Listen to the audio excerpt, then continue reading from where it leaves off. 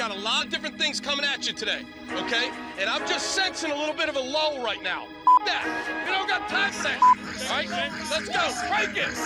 Crank it, Glenn Cross. Woo! Ladies and gentlemen, can I please have your attention? I've just been handed an urgent and horrifying news story. And I need all of you to stop what you're doing and listen. You're listening to Rock Chalk Sports Talk with Derek Johnson and Adam Drovetta on FM 101.7 and 1320 KLWN. Hey, what's happening? Welcome into another edition of Rock Chalk Sports Talk. KU scorching the Nets last night, 102-83, final score over Kansas State. Interesting decision. I don't know. Maybe this was a Bruce Weber thing. Maybe this was a K-State players thing. But interesting decision to try to run with KU.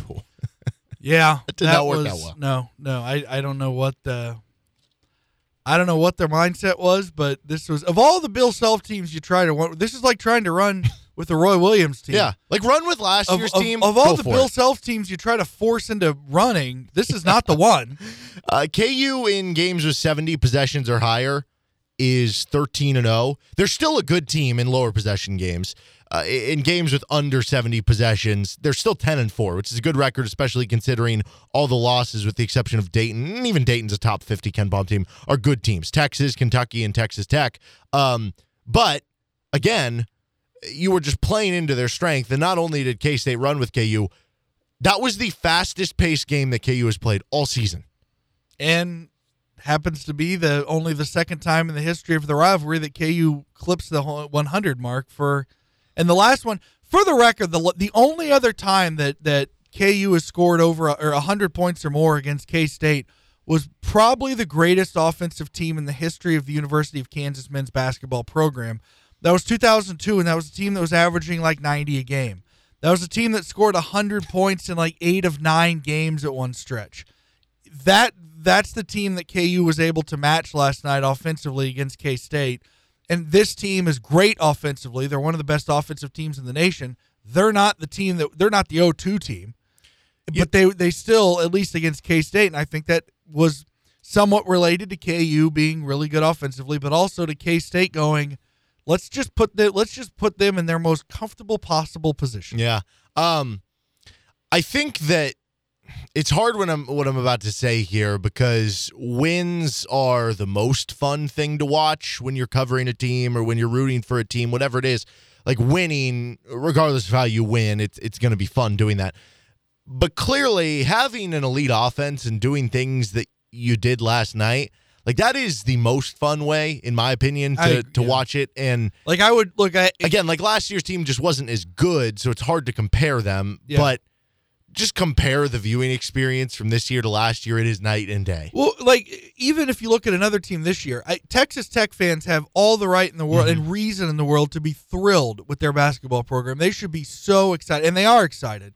Not only are they so excited in Lubbock, they're so excited they're taking road trips to Austin to buy out that place. And so they have every reason to be super excited because they've got a top 10, a legitimate Final Four contender in Lubbock right now. But and again, maybe it's just red and blue glasses, but I think Kansas is just a more fun team to watch this year than that team, because they're just, it's like Virginia. Virginia won a national championship. That's a winning philosophy, what they do there, but it's not fun to watch. No, you know what's weird about last night too with that offensive effort, like the Baylor game. Because that was just a week after the Kentucky game, and that was a point in the season when I was getting to a point where, do we adjust this team's expectations to just, if you make a Sweet 16, great. Anything after that is cherry on top.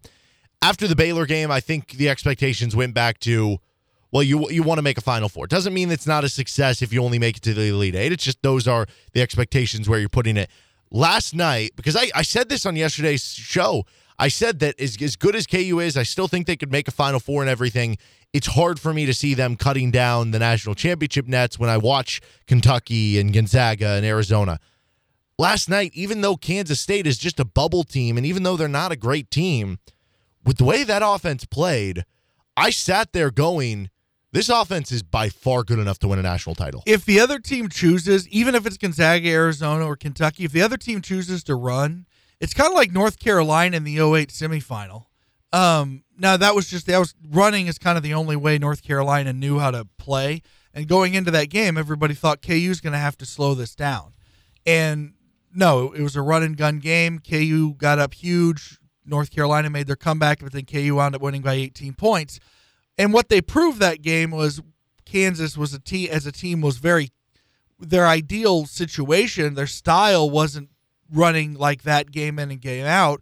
But if you want to get them into a track meet, they're plenty talented and athletic enough to do that. Mm-hmm. I think this year, if you are Gonzaga, Kentucky, or Arizona, who we saw Kentucky straight up against KU, and I think this is true for Arizona, Gonzaga as well. I think those three teams have a clear athletic advantage over KU. But it's funny because Kentucky played it to a lower tempo game. But that's what I'm saying. I actually think, even though when you have the athletic advantage, you'd think the other way. As good as this team is offensively, especially as good as Christian Brown is in a run-and-gun transition ball game, I almost think that if you have the athletic advantage over KU, which those three teams do, you almost want it to be a slower tempo game. Well, it makes sense a lot with Kentucky, too, because, if it's too fast-paced, you're not going to be able to get Oscar Tshiebwe up and down the court enough to make the impact of the rebounding. But Gonzaga can win in any way you want to play him. I just think for KU's sake,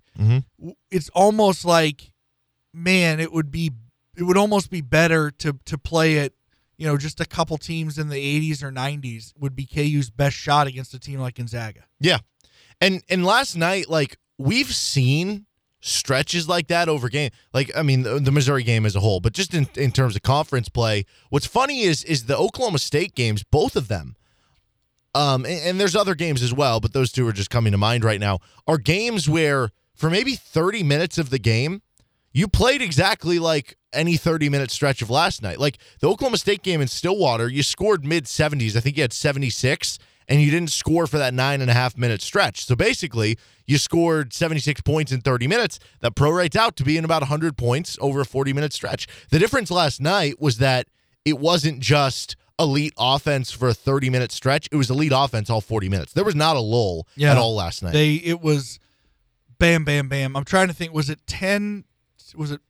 13-12 K-State's last lead, or like 12-11, something like that? It was early on. KU ended up leading for 36 minutes or so. 13-38 was the last, and it was back and forth. It's not like K-State started with the lead, but it was back and forth. I think K-State's last lead was at the 13-38 mark, and it was like a 1-point lead.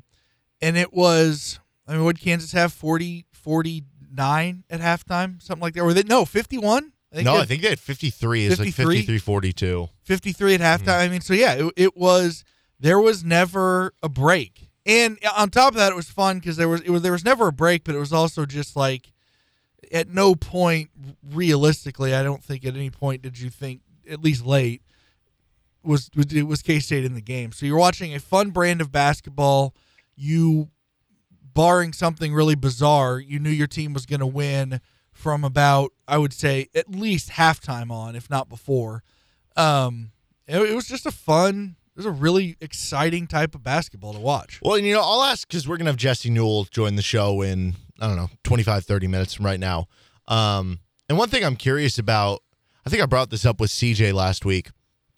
When things get out of conference play and we get to the NCAA tournament, I don't know how much we take from the non-con where KU's offense was able to run more than it has overall in Big 12 play, because last night was more of the aberration of what they've been able to do over the course of a game, being able to get out and run. But that's who they were in the non-con. I don't know how much of that was just the opponents, how much was Remy Martin or whatever, but I'll be interested to see if that carries over into the NCAA tournament. And I think more than anything, yes, Kansas State is probably the worst defense in the Big 12, but they're still a top 55 nationally ranked defense. And once you get into the NCAA tournament, it'll all depend. We don't know what the matchups will be, but there's a chance that, teams you play along the way, or maybe, who knows, every team you play along the way, none of them are up to par with the best defenses in the Big 12. And who knows? What if this KU team gets into the tournament and they just put together performances like that and we sit there and go, yeah, maybe we should have been more prepared for this because maybe it was just the games where we thought the offense maybe hit lulls and stuff like that. It was just because you were playing great defenses. You made the comparison. I can't remember if it was with Kevin Flaherty or maybe Dave Almond, but you made a comparison to a batter in the on-deck circle using the donut weight on their bat.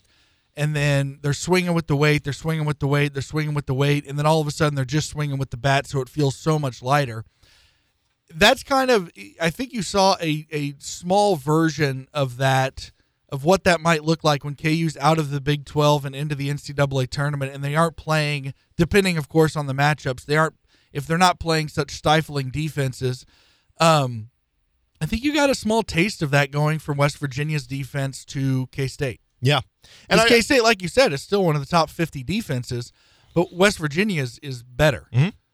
I think that I should probably bring up the defense because it wasn't great last night. You did force more turnovers than normal. That's a good sign, but I think it's probably also just tough against small, quick guards in a fast game. And I think if we did want to get into the defense, like the biggest takeaway for me is just that maybe as we look at possible matchups in the NCAA tournament, correlations between KU's biggest defensive problems, biggest defensive letdown games come against teams with quick guards. Kentucky, Dayton, Kansas State both times, just in terms of the defense. But still, again, like that's the beauty of the offense. The offense was so good that, as an example, again, comparing to last year, which again wasn't as good of a team, so it's not a great 100% to 100% comparison, but you had a team where if the defense played an A-plus game, you might win the game by 8 to 10 points. Yeah. With this team, if the offense, which is their better unit, plays an 8-plus game, you can win by 20 to 30. And that's the beauty of last night. That's why I still think Kentucky, as much as that was a matchup problem for KU in terms of Kentucky's crazy athleticism and the fact that they have two really talented lead guards, I do think that was somewhat self-inflicted wounds. I think if KU and Kentucky play again, if they play on a neutral court, Kentucky will be favored, and I would probably agree with them being favored by any number that they're favored by, unless it's some extreme number that just looks ridiculous. But in general, Kentucky will be and should be favored against Kansas.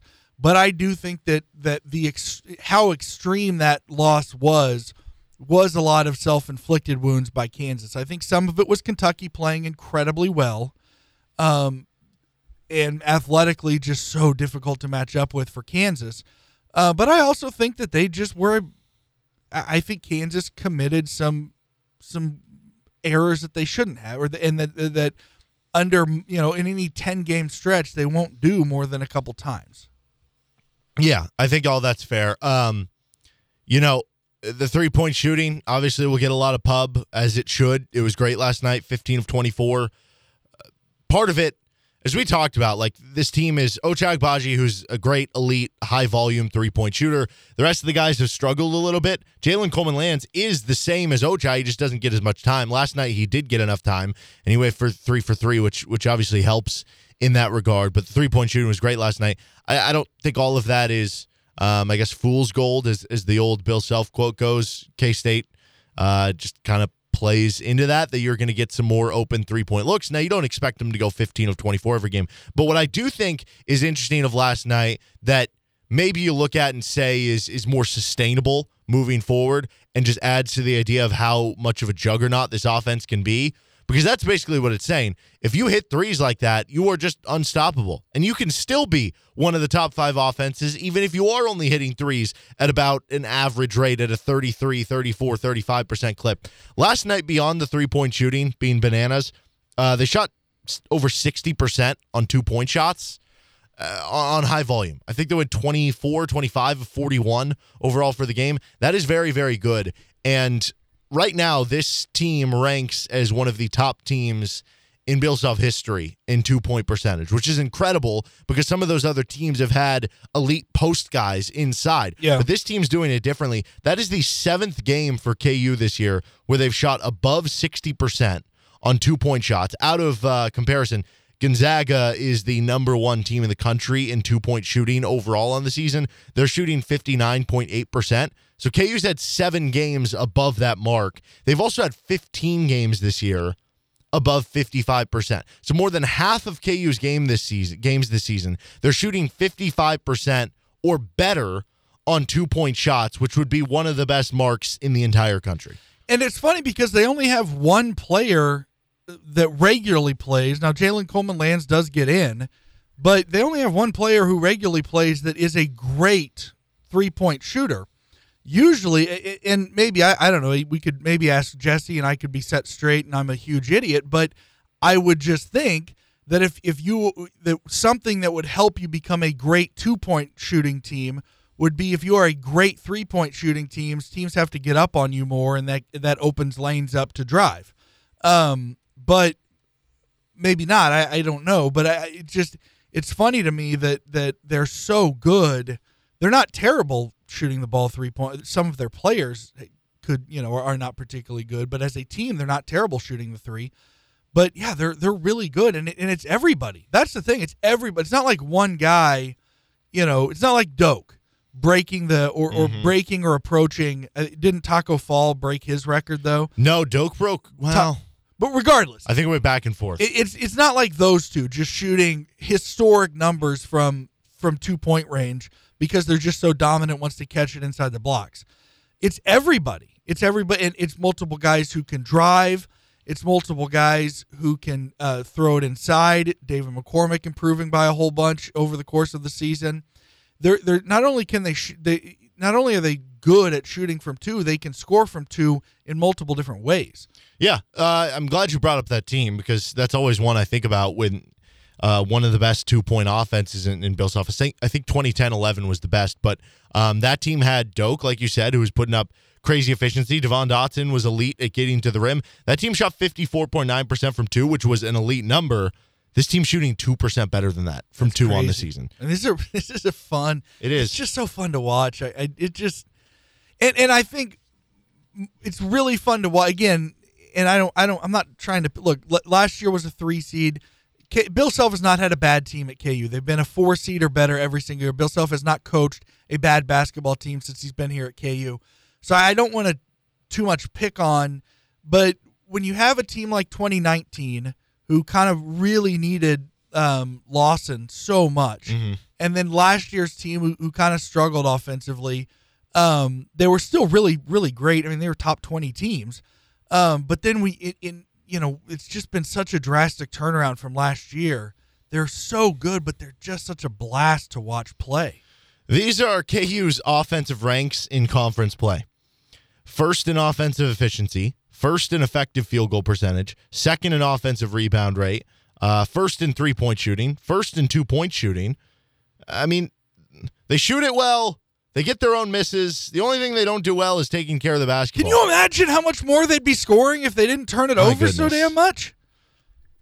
Because they're getting now. You could argue that on the other side of that, they're offsetting some of the turnover penalties by giving themselves extra possessions with the offensive rebounding.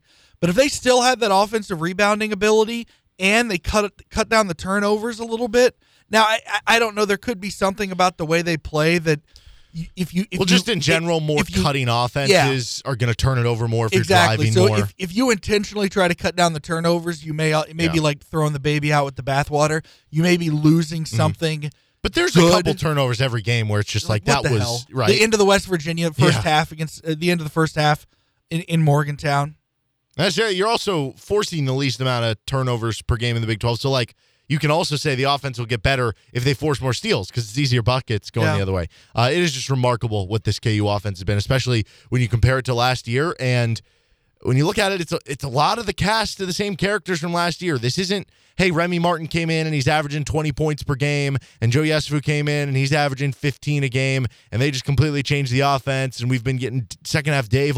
No, that's not the case. It's pretty much the same guys, but they're just a lot better than they were last year. Ochai's made the every now and then you've probably had 5 or so players who've made the jump from one year to the next, and then you inevitably hear stories of how they, had 3 practices a day throughout the summer and they turn themselves from a borderline first-round pick into a lottery pick. Ochai's done that. Yes, he has. That's the beauty of this team's style. Unlike last season when they had a good defense, bad offense, they had to grind everything out. Obviously, in a bigger game, they're going to need both. But last night, yet another reminder of how potent this offense really is and how when it is clicking and running and getting in the open floor, tough to beat. All right, with Adam Dravetta, I'm Derek Johnson. Jesse Newell will join the show in about 15 minutes. You're listening to Rock Chalk Sports Talk on FM 1017 and 1320 KLWN. Depend on it. Would you like to get involved in sponsoring Rock Chalk Sports Talk or the Best of RCST podcast? How about getting involved in some KU action or local high school sports? You can reach out to us, djohnson@gpmnow.com. That's djohnson@gpmnow.com, and we'll see what we can do to help out your business and get involved here in local sports. Welcome back in. You're listening to Rock Chalk Sports Talk on FM 1017 and 1320 KLWN with Adam Dravetta, Derek Johnson, joined now by Jesse Newell of the Kansas City Star. Jesse, if I would have gone back in time, and obviously if I had a time machine, I would be using it for this specific purpose and nothing else. And I told you before the season, old Jesse, how the Remy Martin story would unfold. And yet, that this would be one of Bill Self's best offenses. What would you tell the older version of yourself, the 2021 version of Jesse Newell? I think that would have been surprising.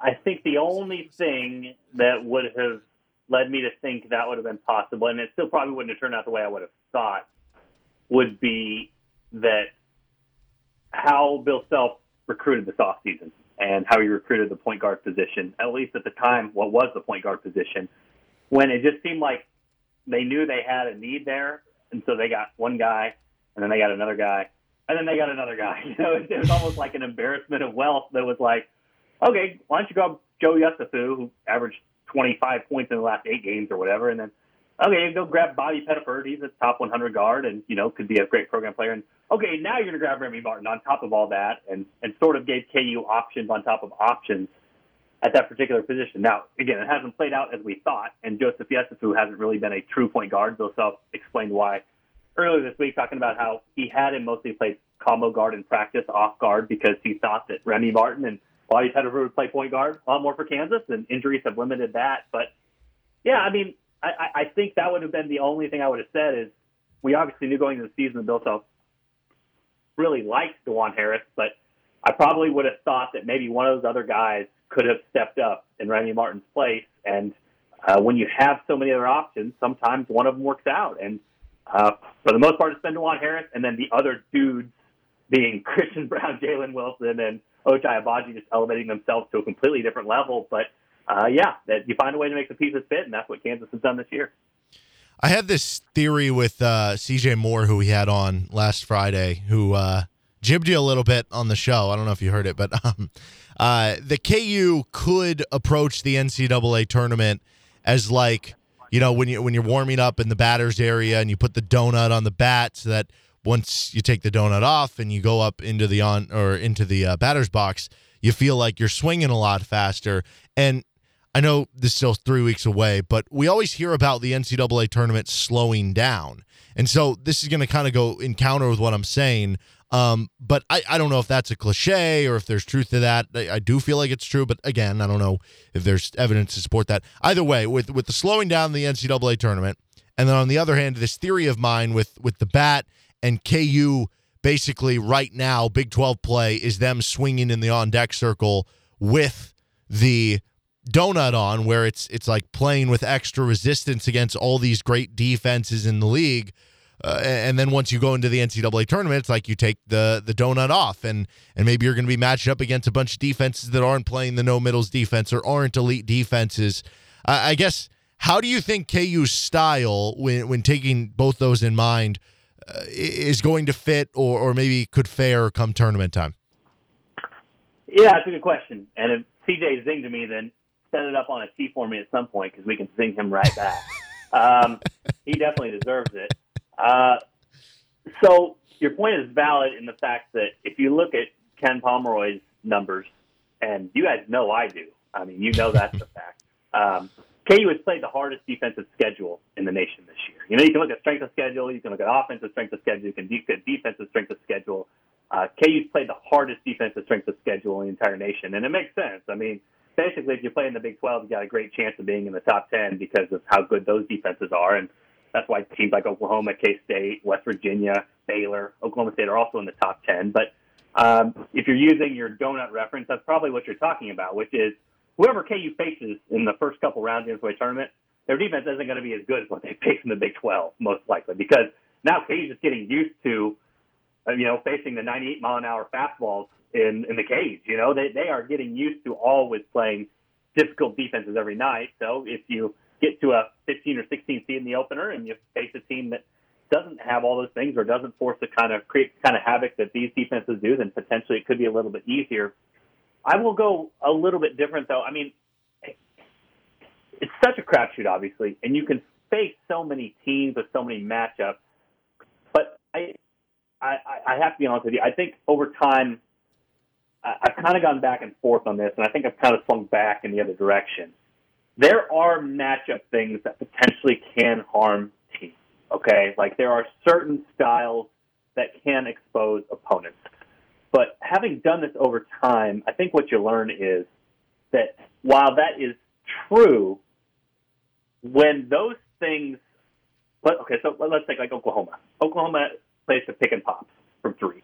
That can hurt Kansas because Dave McCormick's not very good at defending pick and pops, okay?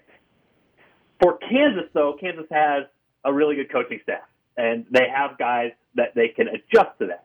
And because Oklahoma plays to a pick and pop and Tanner Groves, they also aren't as good defensively inside. You can also post up your players. There's also things you can do offensively that are available because Oklahoma is playing to the pick and pop. So I guess what I'm saying is I think sometimes the matchup stuff can be a little bit overrated because if you play the game out over 100 times, there's going to be 20 games where you take advantage of it. There's going to be 20 games where you don't. There's going to be 60 games in the middle where it's not really a factor. But sometimes we got to get caught in our mind the one-game sample where, oh, my gosh, the pick and pop completely killed Kansas.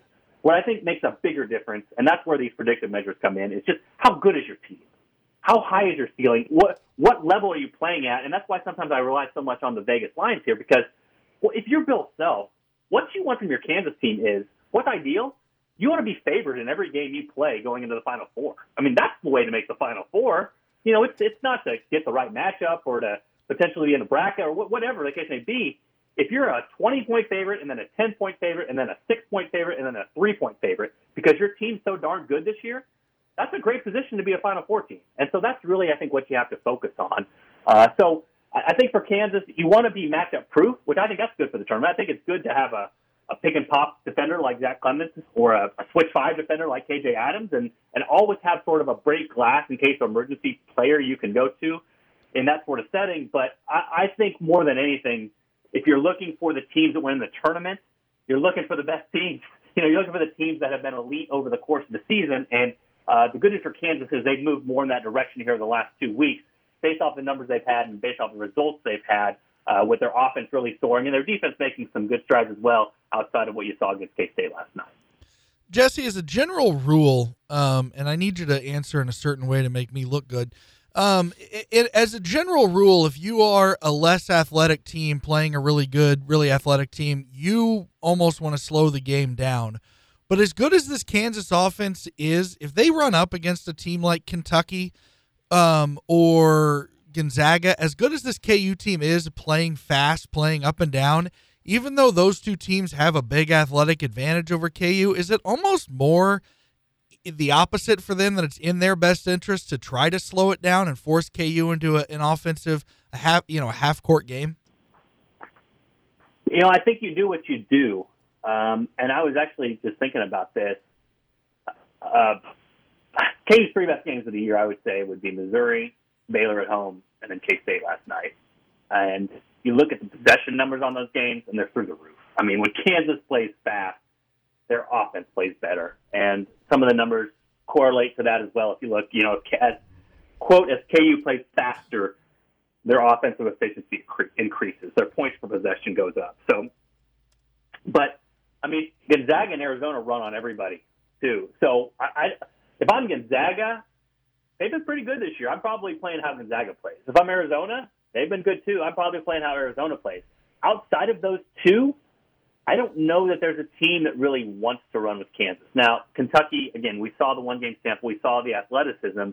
But I still think KU can gain an advantage by running. I think they're still good on the run, and you want to go up against an unset defense. And that's sort of what I'm talking about. The one-game sample sometimes painting our worldview of what's happened.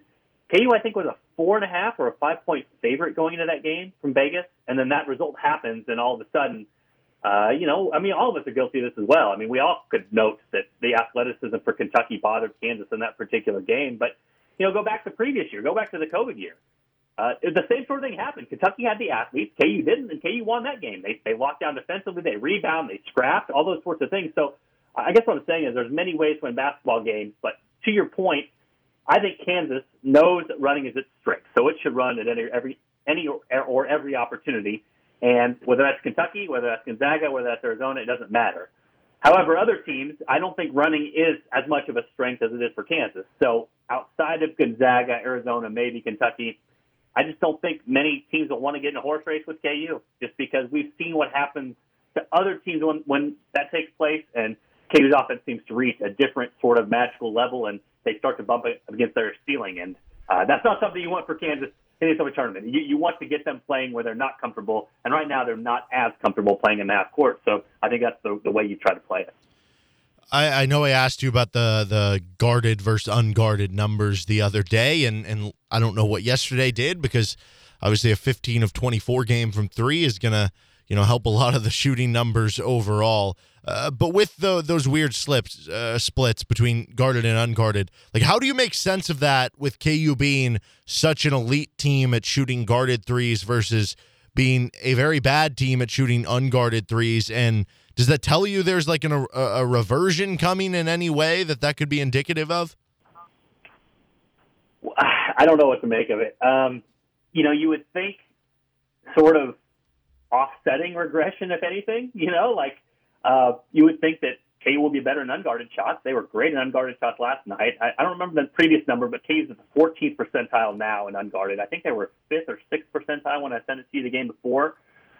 So I think that tells you something, too. The thing we're talking about here as well is it also is dealing with kind of a small sample. And frankly, a 30-game season is a small sample. If we're just being honest with the numbers, if one game can move you that much, then some of this is just sort of noise, and some of it is you got to give Kansas players credit. I mean, if you shoot guarded shots that well, then you've been practicing. You've been in the gym. You've been getting real reps with guys coming at you.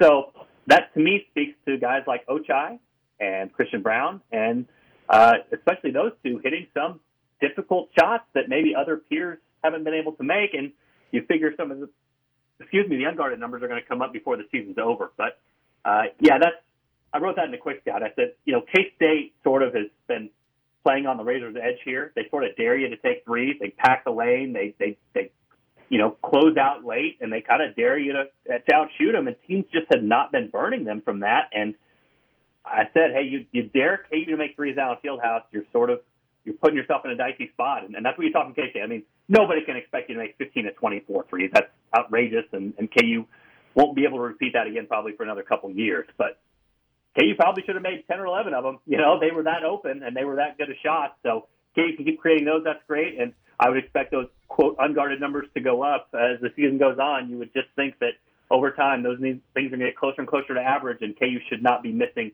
as many open shots as it has so far this season. Well, again, this is another question I have for you that, again, influenced by yesterday with the 15 of 24 from three. But I was looking at numbers for KU. If you take away Ochai Agbaji, and everybody else on the team outside of Ochai coming into yesterday was at 31.5% from three. Now, after yesterday, it's up to 32.9%. I guess the question I have, is this a good shooting team, or is it just a team that has Ochai Agbaji?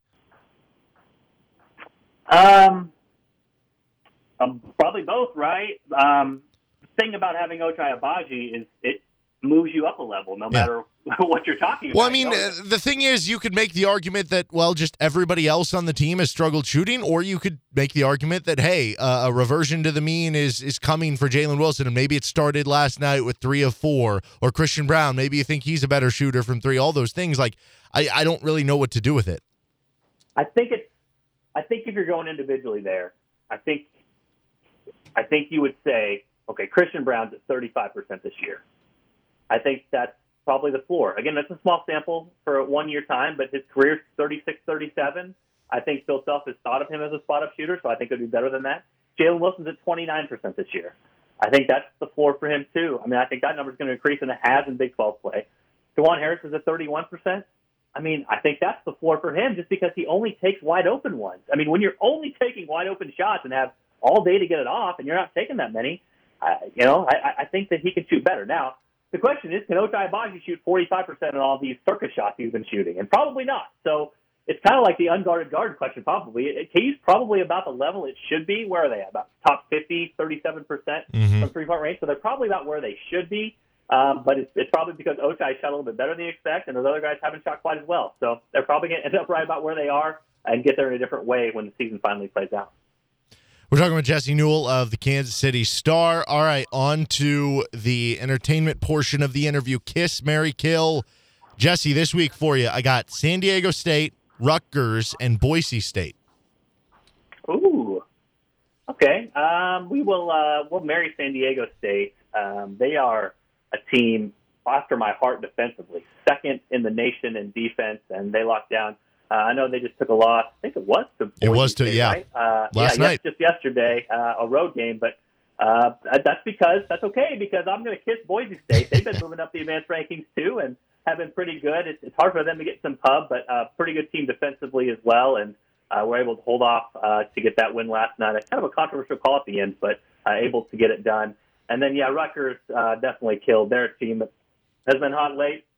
Won some close games, have looked different lately, but the advanced numbers are still very skeptical. So we'll see how they play out over the course of the season. Usually by the end, those things play out, and Rutgers is going to be a team that goes back to its previous level more than what it was in its 4-game win streak. So, I don't have much faith in the Scarlet Knights, and that probably puts me away from many other people out there who sort of were buying into what they were doing here in February. All right, Jesse, before we let you go, one last thing with Adam. All right, Jesse, one last thing. Did you ever own a pair of light-up tennis shoes? Oh, yeah, growing up, absolutely. That was a thing in Emporia, Kansas, for sure. Not my favorite pair, though, because, again, I'll date myself. I love dating myself here on these shows. But my favorite pair growing up. I would love dating you, too, Jesse. Yeah, well, okay. Well, He's a married man, Adam. One. Yeah, I just say. We'll leave my wife out of this conversation. The Reebok pumps. You guys are too young. Do you guys even know what the Reebok pumps are? So I'm a bit older than Derek. I remember. Yes, I was in middle school when the pumps came out and the Warren Sapp commercial bouncing around. Oh man, yeah. So you'd be sitting there in the library and you'd be a little bored and you'd pump up the shoes and get the air in the tongue of the shoe and your foot would start to fall asleep and you lose the boredom. And so I had a pair of pumps. That was a thing. But no, definitely the light-up shoes, and that was a cool thing back in the day, back in grade school, not middle school, grade school. All right, he is Jesse Newell of the Kansas City Star. Jesse, thank you for the time as always. Check out his work in the Kansas City Star, kansascity.com. Appreciate it, man. All right, thanks, guys. All right, Jesse Newell, Kansas City Star, joins us on a Wednesday here on RCST. 1 hour down, 2 to go. You're listening to Rock Chalk Sports Talk. Derek Johnson with Adam Dravetta. 4 o'clock hour here. Coming up, we're going to draft teams we think can win a national title.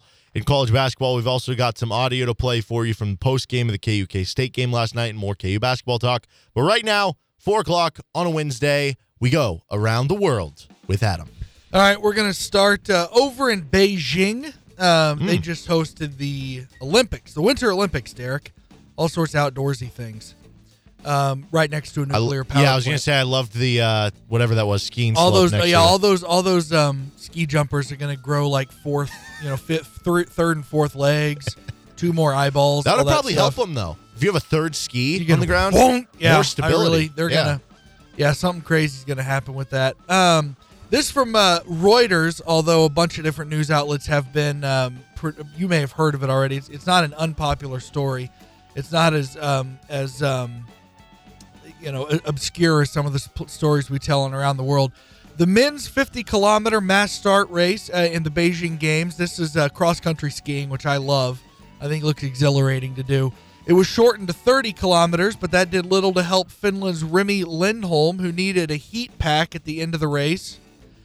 He froze something, Derek. What did he freeze? Oh, no. I thought this was just going to be like he needs a heat pack because, something was sore. Oh, no. Please tell me he didn't freeze his you-know-whats. He sure did. Oh, no. I don't know if he froze them, but I know he froze it. Oh. Is that worse? Better? I don't know. I'm not gonna judge. I'm not gonna judge which one's worse. Lindholm spent just an hour and 16 minutes traversing the course in howling, freezing winds. The condition is called polar penis. Okay. Very scientific. Yeah. That's what it's called. I didn't come up with that.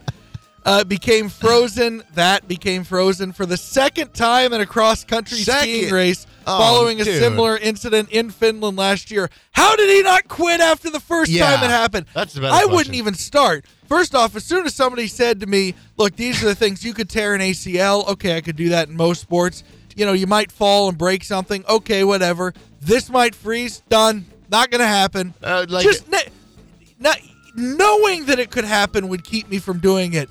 The fact that it happened to the guy once already, you think it's genetics? You think some people are just born with one that just freezes more? Is more apt to freeze than others? I mean, there's two questions there. It's like, why did you not quit? And then second off, if you didn't quit, why did you not start taking way more precautions? Because clearly that, to me, would be like a life-changing event that I would want to make sure never happens again. Could you imagine if that happened in one of the big sports in America, like NFL? We're at like the NFL awards show, and they're like, your NFL comeback player of the year is... Yeah, like it happens during a playoff game in Green Bay.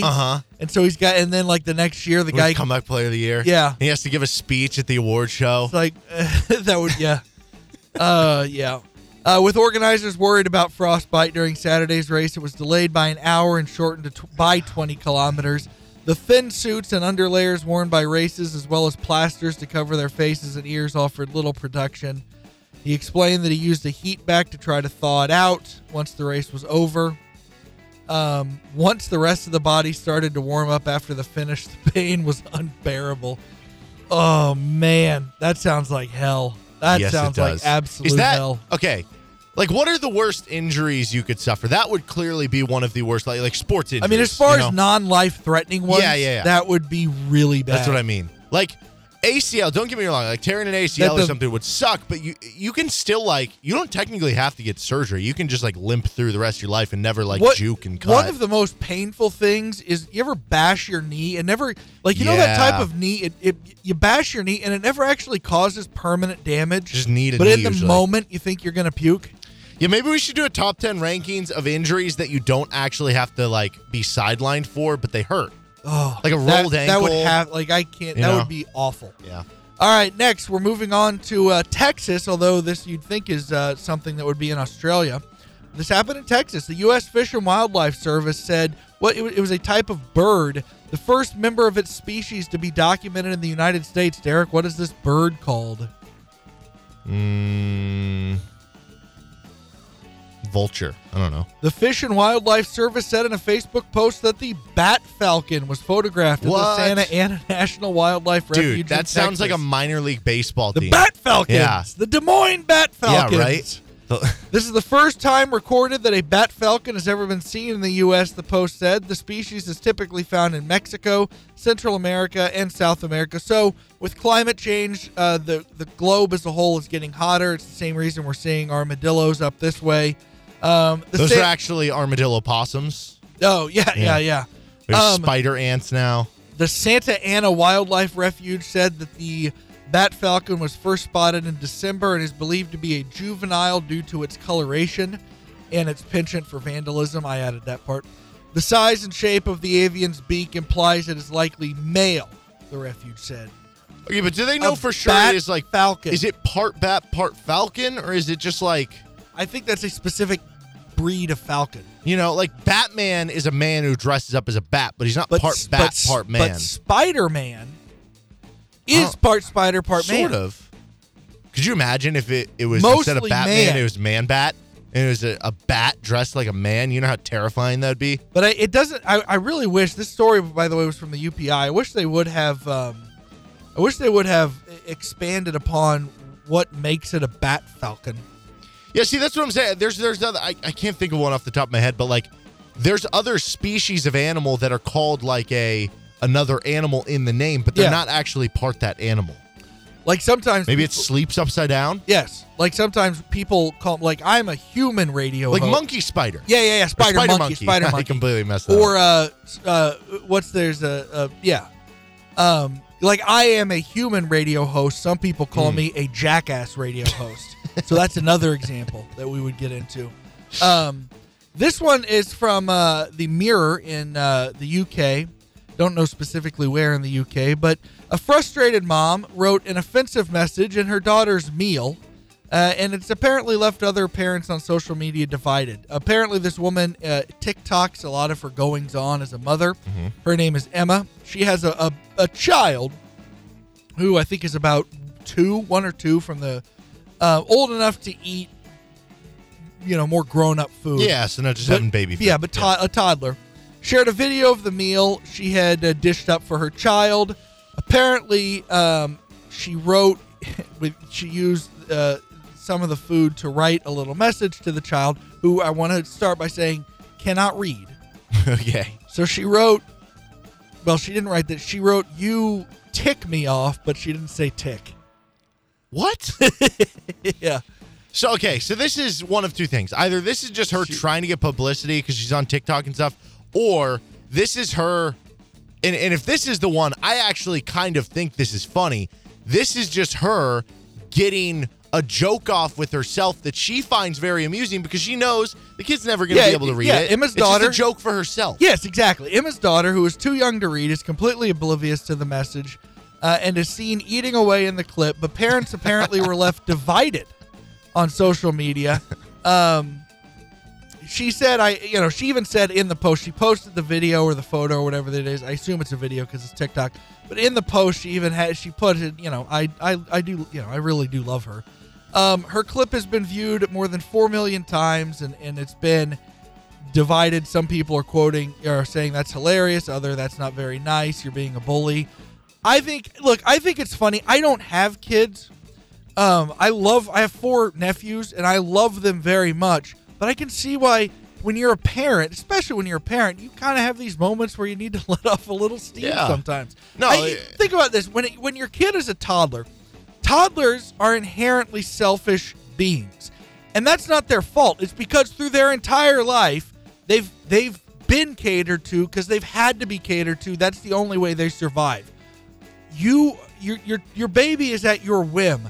And so they have to have everything catered to throughout their whole life when they're babies and young toddlers in order to survive. As soon as they grow into an age where they're sort of becoming able to take care of themselves, they still have that mindset because all they know is exclusively being catered to. And so they're, even though they're old enough to in some ways take care of themselves, they're still going to be expected to be catered to because it's all they know.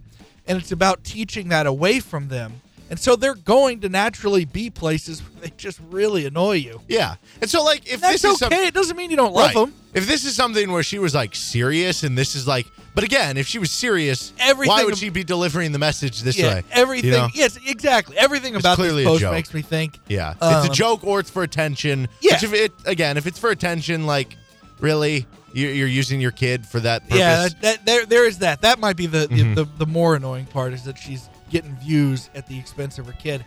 We're moving on now to this is from the Associated Press, although it's been shared through a lot of different outlets.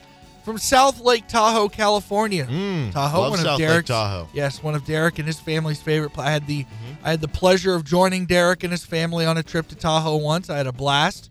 There's a bear loose in Tahoe. He weighs 500 pounds, and he's called Hank the Tank. Apparently, he's at it again. The 500-pound black bear has damaged more than... By the way, can you imagine a 500-pound bat falcon? You don't want that thing over your car. Yeah. Falcon bear, what about that? The 500-pound black bear has damaged more than 30 properties around Lake Tahoe. Oh, he's a menace. And last week broke into yet another home in an endless quest for a quick meal. He's starving!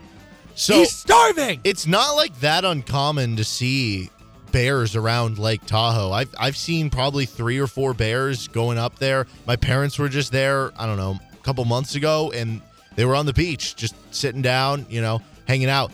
And here comes a black bear just strolling around. People are just like standing there taking pictures. I wouldn't go that far. I'd want to get out of there. But I don't know that I want to get out of there. I'm not walking up to the thing. definitely would if it was the 500-pounder. I mean, It's like I've seen videos of like people going to try to get like selfies with a moose. Yeah, no I thanks. would admire a moose from afar. Dude, moose. I'm not walking up Those things to are a moose. huge. They're enormous. They are gigantic. They would They're bully you terrifying. over easily.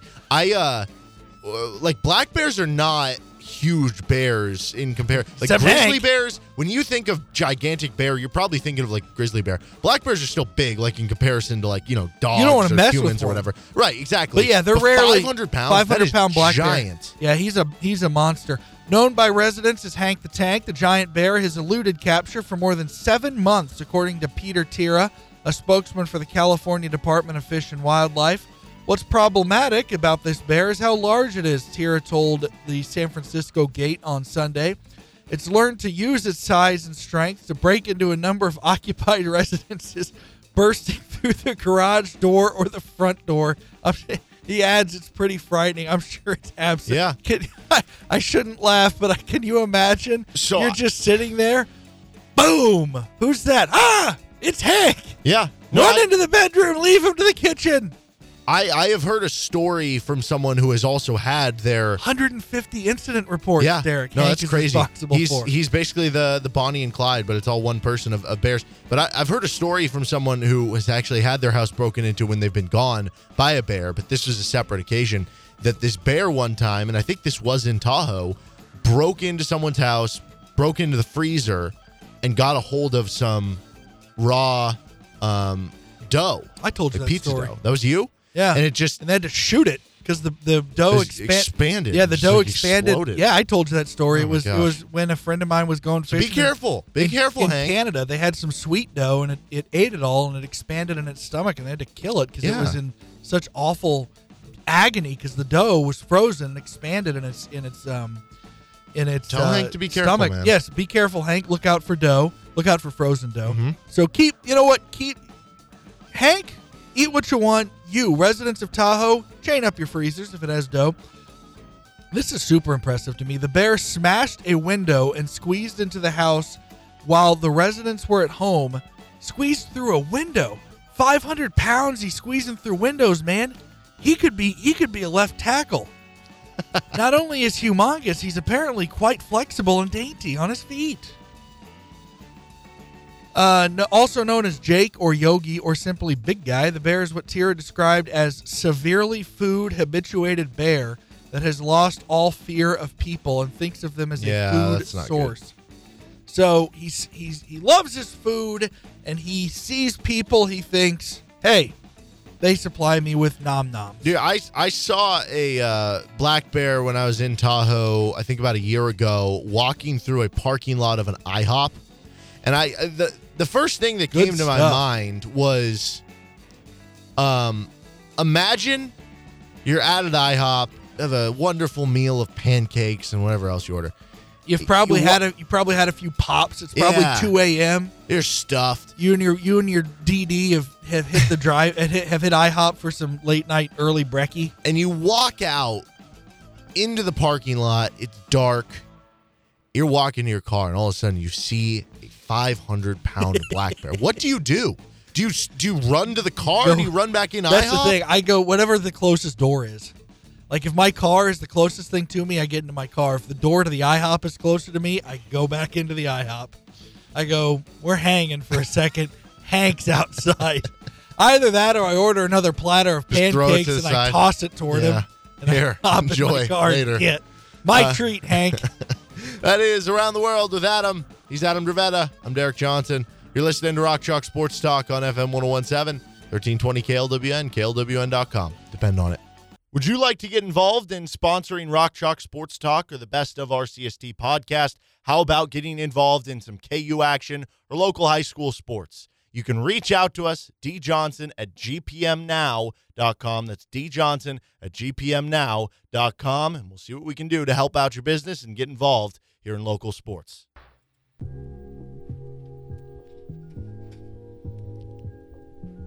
It's about 4:30. You're listening to Rock Chalk Sports Talk on KLWN. Can I give a shout out to someone real quick? Yeah, who is it? I learned earlier this week, my mom's dentist apparently loves the show. Well, shout out to Adam's mom's dentist. Yeah.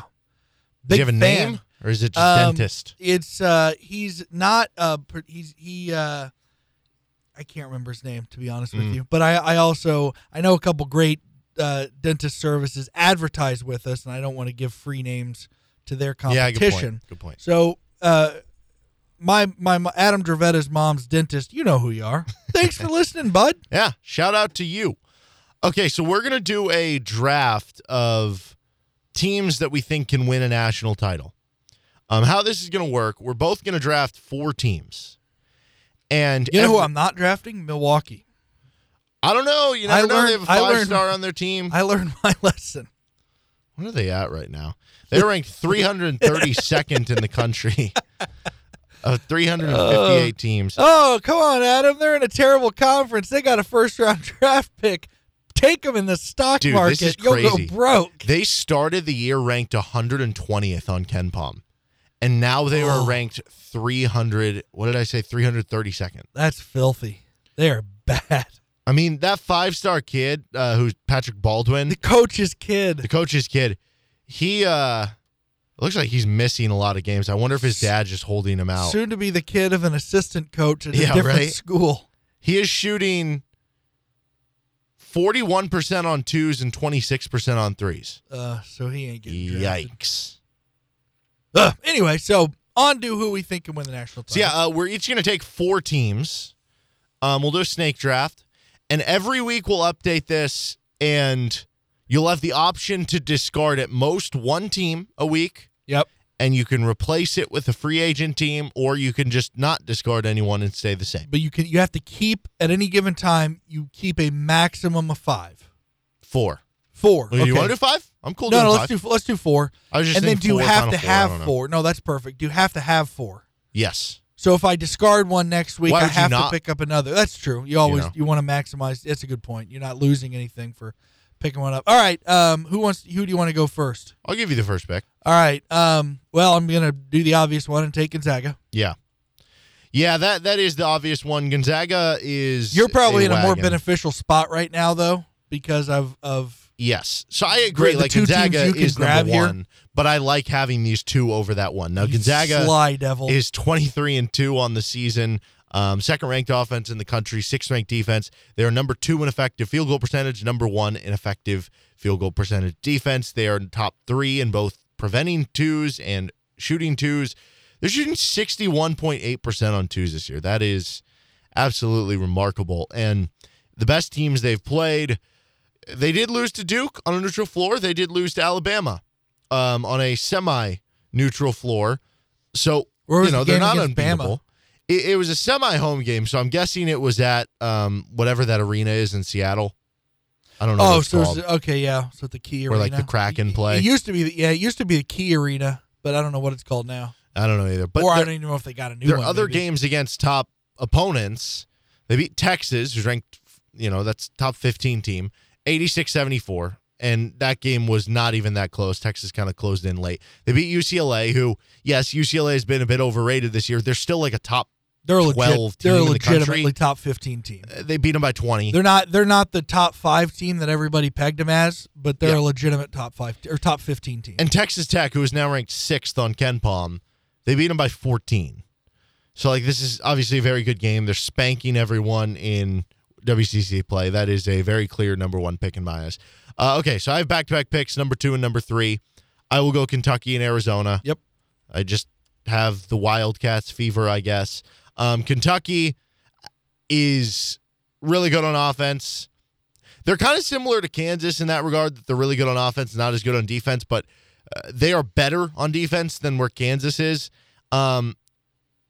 They are I guess, constructed in a way that I really like in March. You have a really good backcourt, Ty Washington, Severe Wheeler. Now, both guys have kind of dealt with injuries this season, but they're really good. They have a three-point shooter on the outside, Kellen Grady, and then you have that star, National Player of the Year candidate, in Oscar Tshiebwe. Now, I'm not totally sure they have that matchup nightmare, which I like for a team to have that. I think defensive, or at least on the boards, is a matchup nightmare. But Yeah. he's not. He can score, but he's not an unrelenting, you can't stop him from scoring type I'd guy. like to have a kind of 3 or 4 man. I don't know. Maybe Kellen Grady is a matchup nightmare because having him as your fourth best player, being able to shoot, I guess I kind of take that back a little bit. So they're really good. They have a coach who's won a national title. That's the other thing here. Like having coaches who have success in the NCAA tournament, having coaches who have been to Final Fours, won national titles.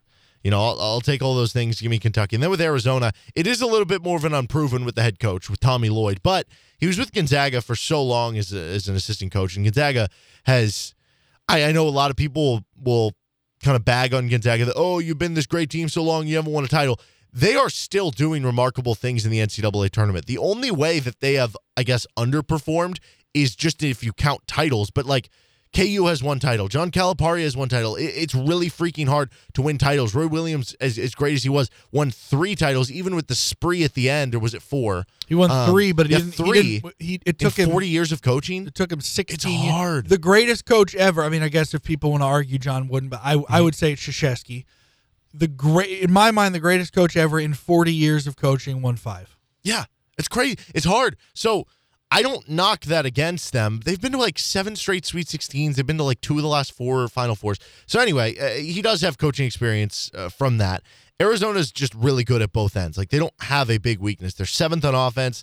They're 8th on defense. They have all sorts of NBA talent. They get easy baskets. They don't give up easy baskets. It does scare me a little bit. They're not a great three-point shooting team, and they are not a team that has like elite guard play.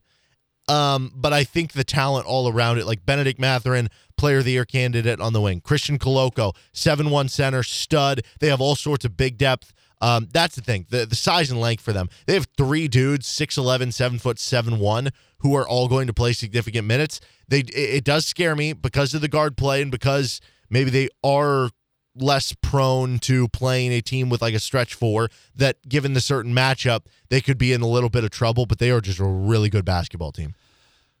So far, I took the number 1 team on KenPom. You just took the number 2 and 3 teams on KenPom. Yeah, we're just going in order. The number 4 team on KenPom is the Baylor Bears, and I'm not going to pick them. I think they were kind of on a swoon even before Tchamwa Tchatchoua got hurt. They're great. I was in the. I'll proudly say that I even though it took way too long for people to realize how great of a coach Scott Drew is. I can proudly count myself among the people who thought of him as a really damn good coach by about 2010. They have a fantastic coach. They have a good roster. They're 4th in KenPom. It's going to be really hard. And I'm entirely, if you want to say I'm too much of a prisoner of the moment, if you want to say I'm a homer, fine, do it. I'm taking Kansas, man. And maybe I've just jinxed them and they're going to lose by 20 in Waco this Saturday. I just really like this team, man. They can score so damn well. Well, I mean, the exercise essentially here is we're basically narrowing down the 8 teams we think can win a title or most likely. I think Kansas has emerged into that. That doesn't mean it'll happen. I think they're very clearly behind the 3 that have already been drafted. I think the 3 that have already, and I actually personally put Arizona, I think Gonzaga and Kentucky are in their own spot. I think Arizona is by themselves at number 3. I think they're solidly better than everybody behind them, but I don't think they're quite to Kentucky Gonzaga level. But I do think anybody after Arizona is capable of winning a national title, but not as good as the 3 teams that we've already taken. I'm taking Kansas. I think they can play in such a way that if you want to run, they're happy to run with you. If you want to make it half court, they've got a dude who is not going to win National Player of the Year, but is a legitimate top 5 National Player of the Year candidate. And he can score in multiple different ways, whether it be from 3 or if you want to make him score from 2. Obviously, the scary part of Kansas is the inconsistent play of David McCormick. which has been improved upon somewhat in that his floor has been raised. His floor now looks more like 9 and 5 rather than the 2 and 1 it used to be. And then the next, I'm going all the way down. I'm going to take Nova. I think they can wind up as a 3 seed and shoot their way into the Final Four, and then who knows what happens. Yeah, they have a coach who's won 2 national titles. One is a 1 seed and one is a 2 seed. Yeah, and I was hoping you didn't take Villanova because I was very interested in taking them. Like you said, they have the pedigree. I mean, that as much as anything is part of this, and I know last year was probably an off for that, maybe even the year before. So maybe this is something that's trending away. But it's almost the say it out loud test or the picture it test. Can you picture this school, this team winning a title, something like that, the confetti going down on them? Baylor. And you can with Villanova. And you could, if you actually watched Baylor last year, you could picture. I understand that if you said Baylor, you would have been like, no way. But if you actually watched Baylor, it would have been like K-State football in 1998. If you knew K-State football before then, you'd have been like, okay, well, they used to be terrible. They've been good through some of the 90s, but really winning a national title. But if you actually sat down and watched that team, you'd have been like, okay, yeah, that's a real national title contender. Same for Baylor last year. You would have been like, okay, well, they've been really good, but come on, it's Baylor. But if you actually watched Baylor, you said, okay, that's a real title threat. Mm-hmm. Well, and okay, if you look at things, Baylor was a first-time national champion in 2021. 2019, the previous NCAA tournament champion, since there wasn't a tournament in 2020. Virginia, they were a first-time NCAA tournament national champion. Before those two won it, you have to go all the way back to 2006 Florida for a school who won it as a first-time national champion. The point is, it doesn't happen often, and it's happened the last 2 times. I know it's not an exact science that those don't impact this year. It's like the roulette wheel we always talk about. Either way, the next spin's still 50-50. But, just in my head, it's hard for me to say, oh, yeah, another new school is going to win this year. So I like the idea of taking Villanova there. Especially since they've got the same coach. Yeah. Okay. Some other schools that are on this list, I have back-to-back picks here.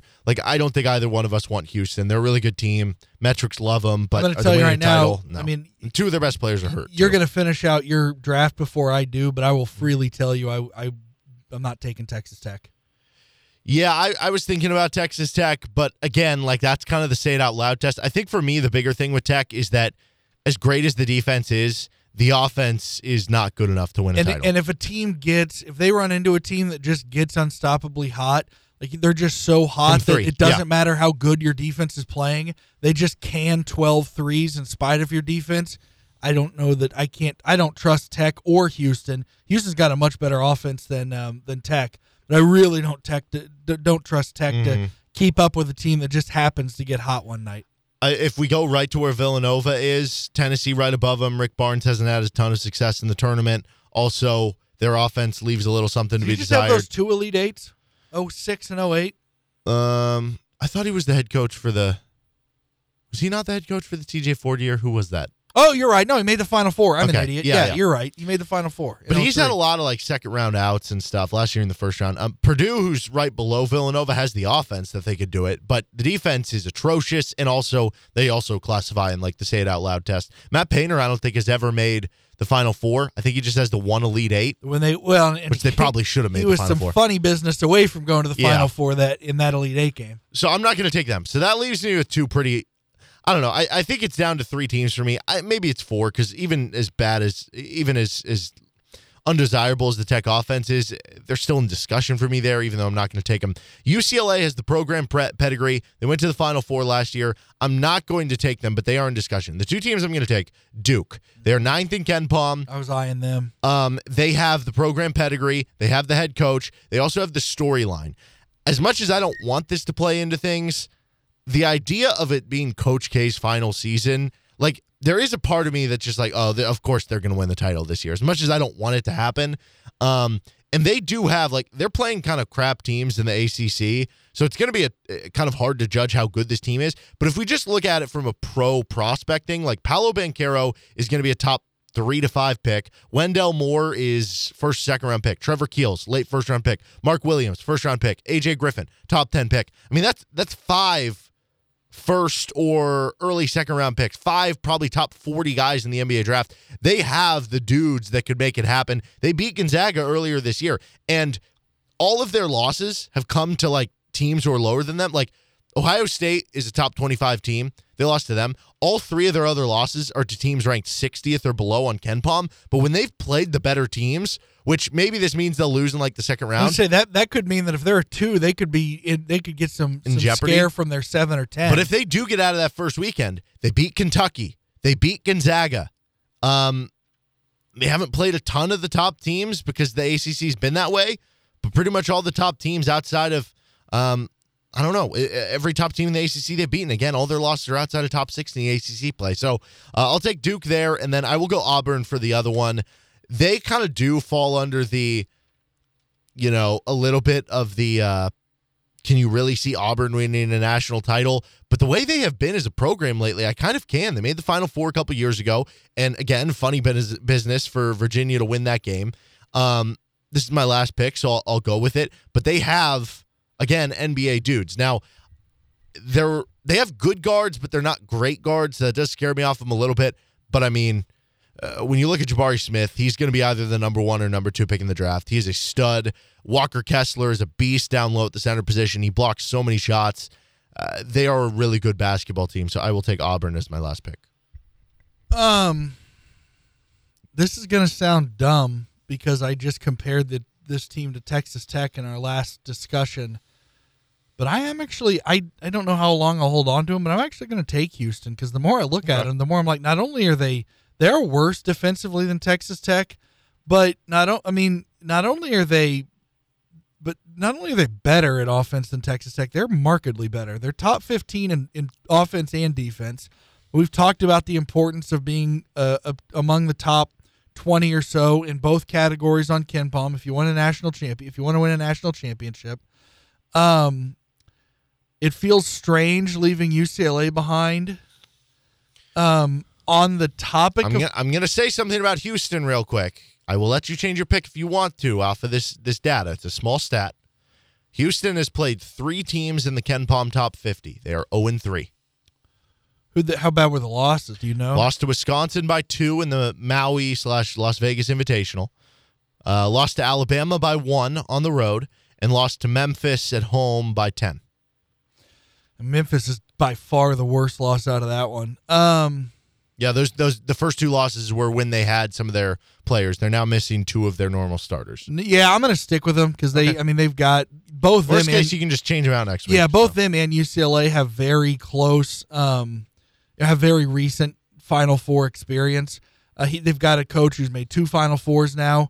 The only way I would lean is just because we talked so much about the importance of program pedigree. You'd be looking at a team like North Carolina, and something about this North Carolina team, I don't think, call me crazy, I don't see the Tar Heels cutting down the nets. Do you think we have the title winner among these 8 teams? I think if we don't, it's would you take this or the Field? This. Yeah. The only team I'm looking at is UCLA. Yeah. I think UCLA is a better shot at winning the title than Texas Tech does, and Texas Tech is ranked 6th in KenPom, and UCLA is 10th. Mm-hmm. And I could be missing something, and Tech maybe look like an idiot, and they just pull a Virginia and score 55 a game on their way to a national championship this year. But that Virginia team, they had a fine offense. That's what was different about that Virginia team. They were number 2 in the country that year in adjusted offensive efficiency. They had like 3 pros, 3 first-round picks playing offense. So I think if there's a very good chance we'll drop somebody and pick up one of us will pick up UCLA next week. But I think if we don't have the title winner, it's UCLA. Yeah, I think you're right. All right, he's Adam Dravetta. I'm Derek Johnson. We'll take a timeout. When we come back, we'll let you hear what Bill Self had to say after the game yesterday with KU taking on Kansas State. This is Rock Chalk Sports Talk on FM 101.7, 1320 KLWN. Depending on it.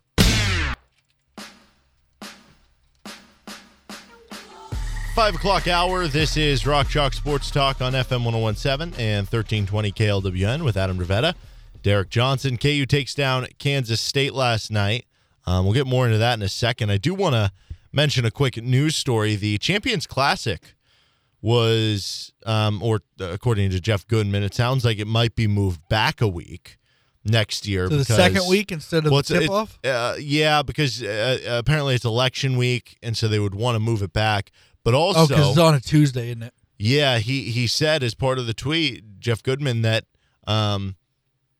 it could end up being a permanent change, and that they might from now on have it be the second week of the college season. Which it's gone back and forth. I was going to say there have been other years in which that was KU's third game. The year that I like it better that way personally. The Frank Mason game winner against Duke, they had already played 2 games by then, hadn't they? I know they played at least one. They lost to Indiana, and I feel like they had one of their Friday night, shelling of a one bid team already, and so I think they were 1-1 going into that game. No, yeah, for the most part, it was like that for a while, and then they changed to it being the opening night maybe 2 or 3 years ago. Well, for the longest time, what they did is it capped off the 24-hour college basketball marathon, which they don't do anymore.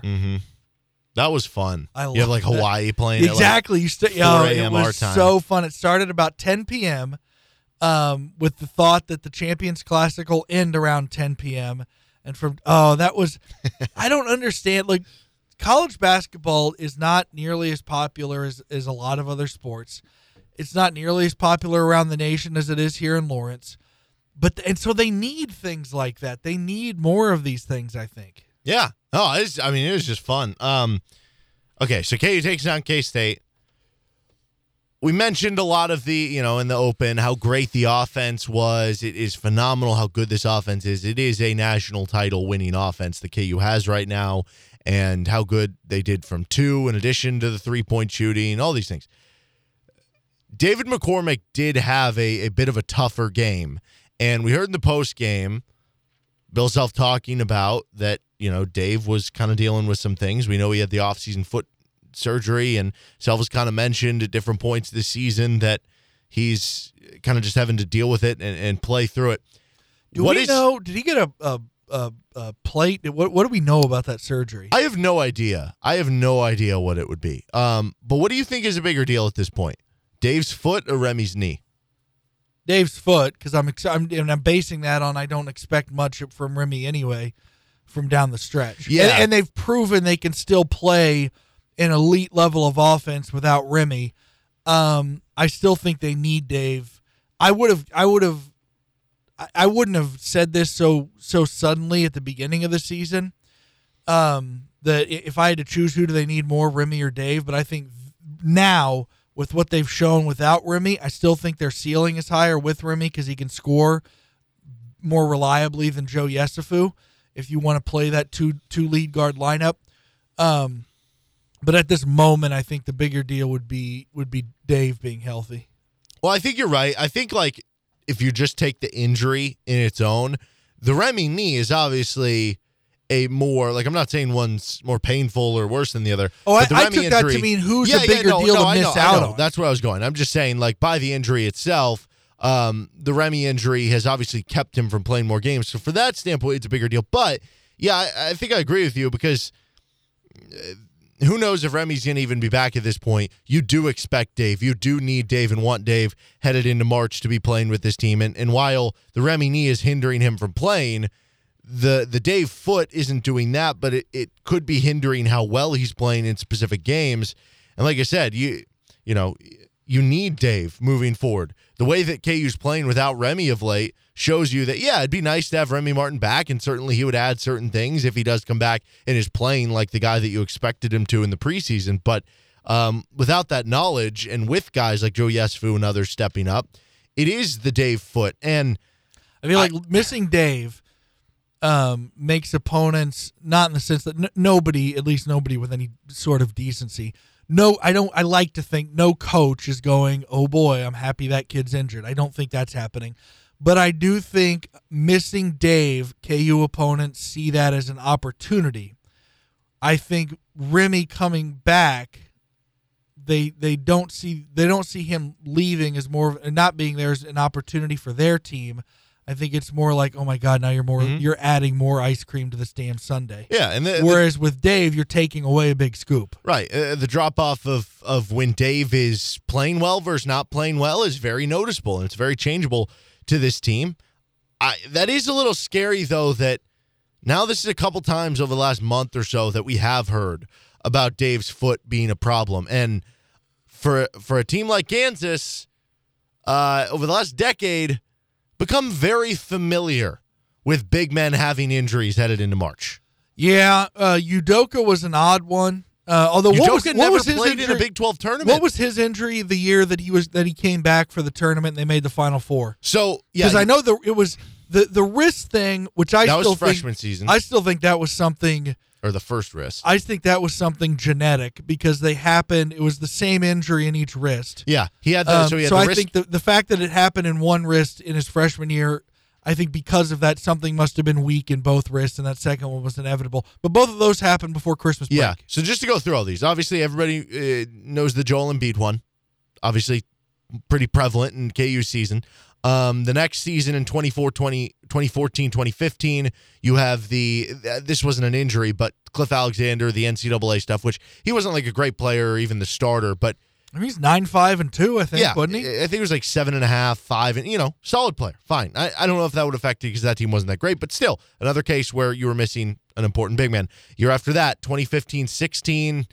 Was that one of the years that they were actually No, fine that on one the worked bigs? because that was the year where that was the, hey, who do you feel more comfortable with, Hunter That's right. Mickelson or Landon Lucas? Yeah, and then 2016-17, Udoka you get back to rise. it with Udoka, which to that point in the season, like once you were in March, it was after because Udoka got hurt so early in that season. Both wrist injuries for Udoka happened before Christmas break, Yes. before conference play. So he was out for the year, so you missed Doak. But looking back on it, and this is easier with hindsight, knowing how good Udoka became. I don't know if he would have been good enough as a freshman, but when you saw that Oregon game and the way that Jordan Bell just devoured them inside, would have been nice to have a physical big man like Doak to be able to throw the other way, right?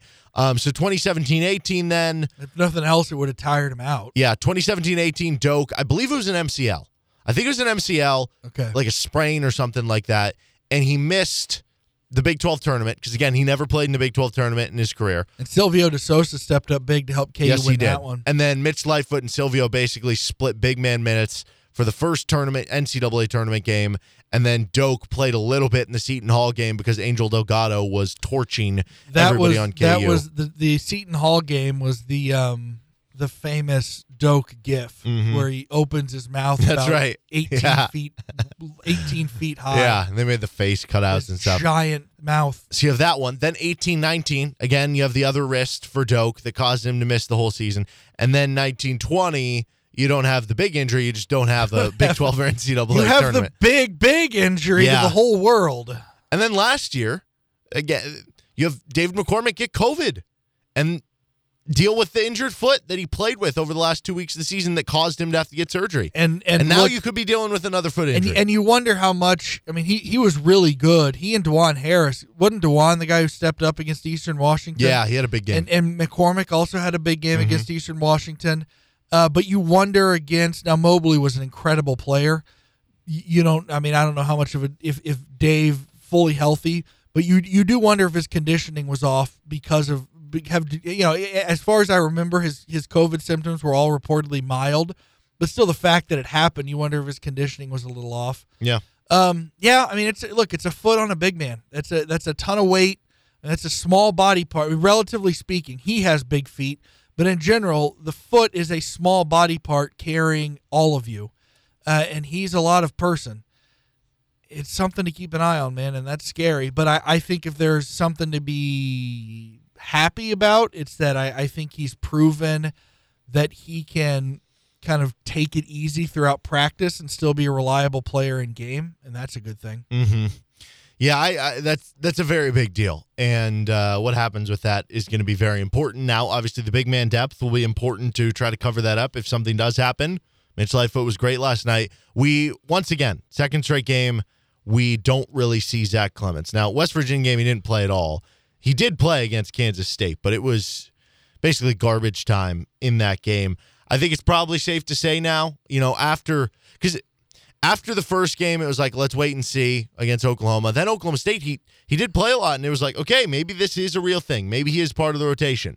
But what we've learned the last two games, I think it's safe to say Zach Clements is not and will not be a part of the rotation the rest of the way, barring like an injury or something.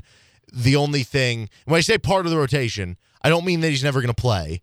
I'm saying like consistently night in, night out, you say, okay, we know Joe Yesufu is part of the rotation. He's going to play 10 to 20 minutes. We know Dwan Harris is going to play 30 to 40 minutes. We know all these guys, right? With Zach Clemens, it's more of just he's a matchup piece. Do you have right? Do you have a Tanner Groves yes. type player? Do you have that guy or one of the big men in foul trouble, or again, is there an injury? But as far as just going in, night out, saying, yeah, we'll expect a 5 to 10 minute amount of playing time for Zach Clemens, I think that's out the window. Yeah, I agree, but I think he's shown to be very reliable if you use him for matchup purposes. And maybe that's all you need from him, right? Because that's the hope. If you are playing a stretch 5 in the elite or in the second round of the NCAA tournament or something, having that guy to go out there for 10, 15 minutes on that specific matchup, it's like a lefty specialist coming out of the bullpen in baseball. Yeah. A little sidewinder. Like, you're not going to use him to close out the 9th inning, but to have that in your back pocket. The only thing that I worry about is just like, and this is kind of a chicken and egg thing, but how much does it matter if you're not getting consistent minutes? Will you be ready as a young player to fill into that big role in that big moment? Yeah, I'll say this. I think that's one of those things where you either have it or you don't. Mm-hmm. You're either the type of person who comes in ready or doesn't. I don't know that gaining that extra minutes now will mean, like, I guess I'm of the belief that if he comes in and kind of isn't ready for matchup purposes and in tournament time and kind of shudders at that, I think he could play 20 minutes a game now, and I think he would still be that type of person. I think you either have that or you don't. Yeah, I think you're right. I think the proof is in the pudding with the Oklahoma game. He hadn't played for, 6 weeks? I think Bill Self said... He was more than ready. Yeah, he had practiced, Twice. I think, 2 or 3 times. Yeah. And he comes in and does that. That has to give you, I think, a good sign of hope that he would be okay doing that. And I think to a certain extent, you have that a little bit with KJ Adams. He struggled a little bit last night in the limited time that he was in there. But we've seen that with KJ, like in the Texas Tech game, that he stepped up and was a big performer in that game. So that is nice that you have the different pieces. And that's kind of what's interesting about this KU bench. It's not one of the better benches that KU's had. It's not one of the deeper teams in terms of the depth performing night in, night out. But they all have a certain role. They all have a specific piece of the jigsaw puzzle that they do. I also think that both KJ and Zach Clemens do something that a lot of coaches ask for out of young players. They may not be perfectly knowledgeable. They may not know everything, but the old cliche, if you're going to screw up, at least screw up at full speed. Mm-hmm. It does seem like they play at full speed. Yeah, they do. And I think both of them have a nice, bright future with KU as well. With Adam Dravetta, I'm Derek Johnson. You're listening to Rock Chalk Sports Talk on FM 1017, 1320 KLWN, KLWN.com, and the KLWN app. We'll be back after this to listen to some KU audio. This is RCST.